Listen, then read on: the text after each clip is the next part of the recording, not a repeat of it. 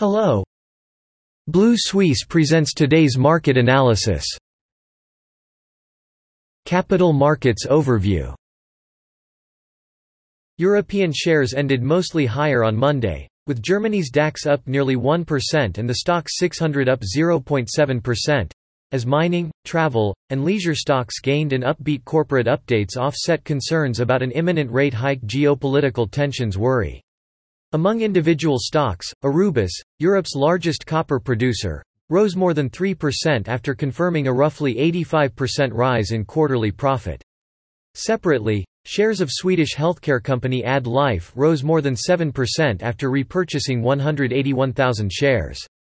On the data front, German industrial production unexpectedly fell at the end of 2021 due to supply chain bottlenecks and a decline in the construction sector.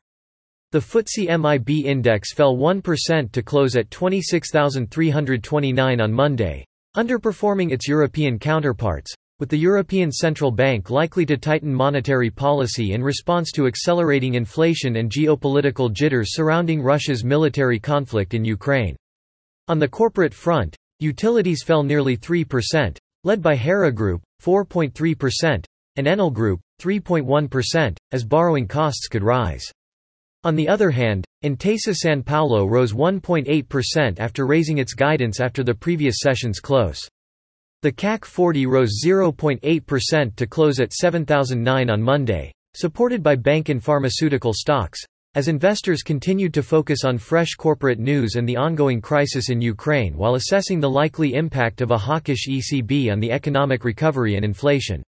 French President Emmanuel Macron wrapped up his first round of talks with Russian President Vladimir Putin in Moscow. The two leaders agreed that war should be avoided, even as the Kremlin underscored its security concerns over NATO's growing expansion.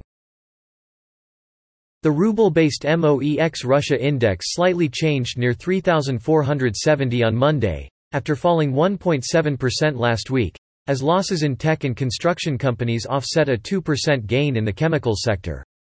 At the same time, oil, gas, and power utilities were little changed. Markets continued to focus on geopolitical tensions later in the day as Russian and French Presidents Vladimir Putin and Emmanuel Macron held talks. In addition, investors await next Friday's monetary policy decision by the Bank of Russia and the inflation report for January. Policymakers expect rates to rise by another 100 basis points, erasing previous expectations for a rate slowdown in 2022. In January, annual inflation in Russia is forecast to climb to 8.8%, the highest level in 6 years and well above the central bank's 4% target.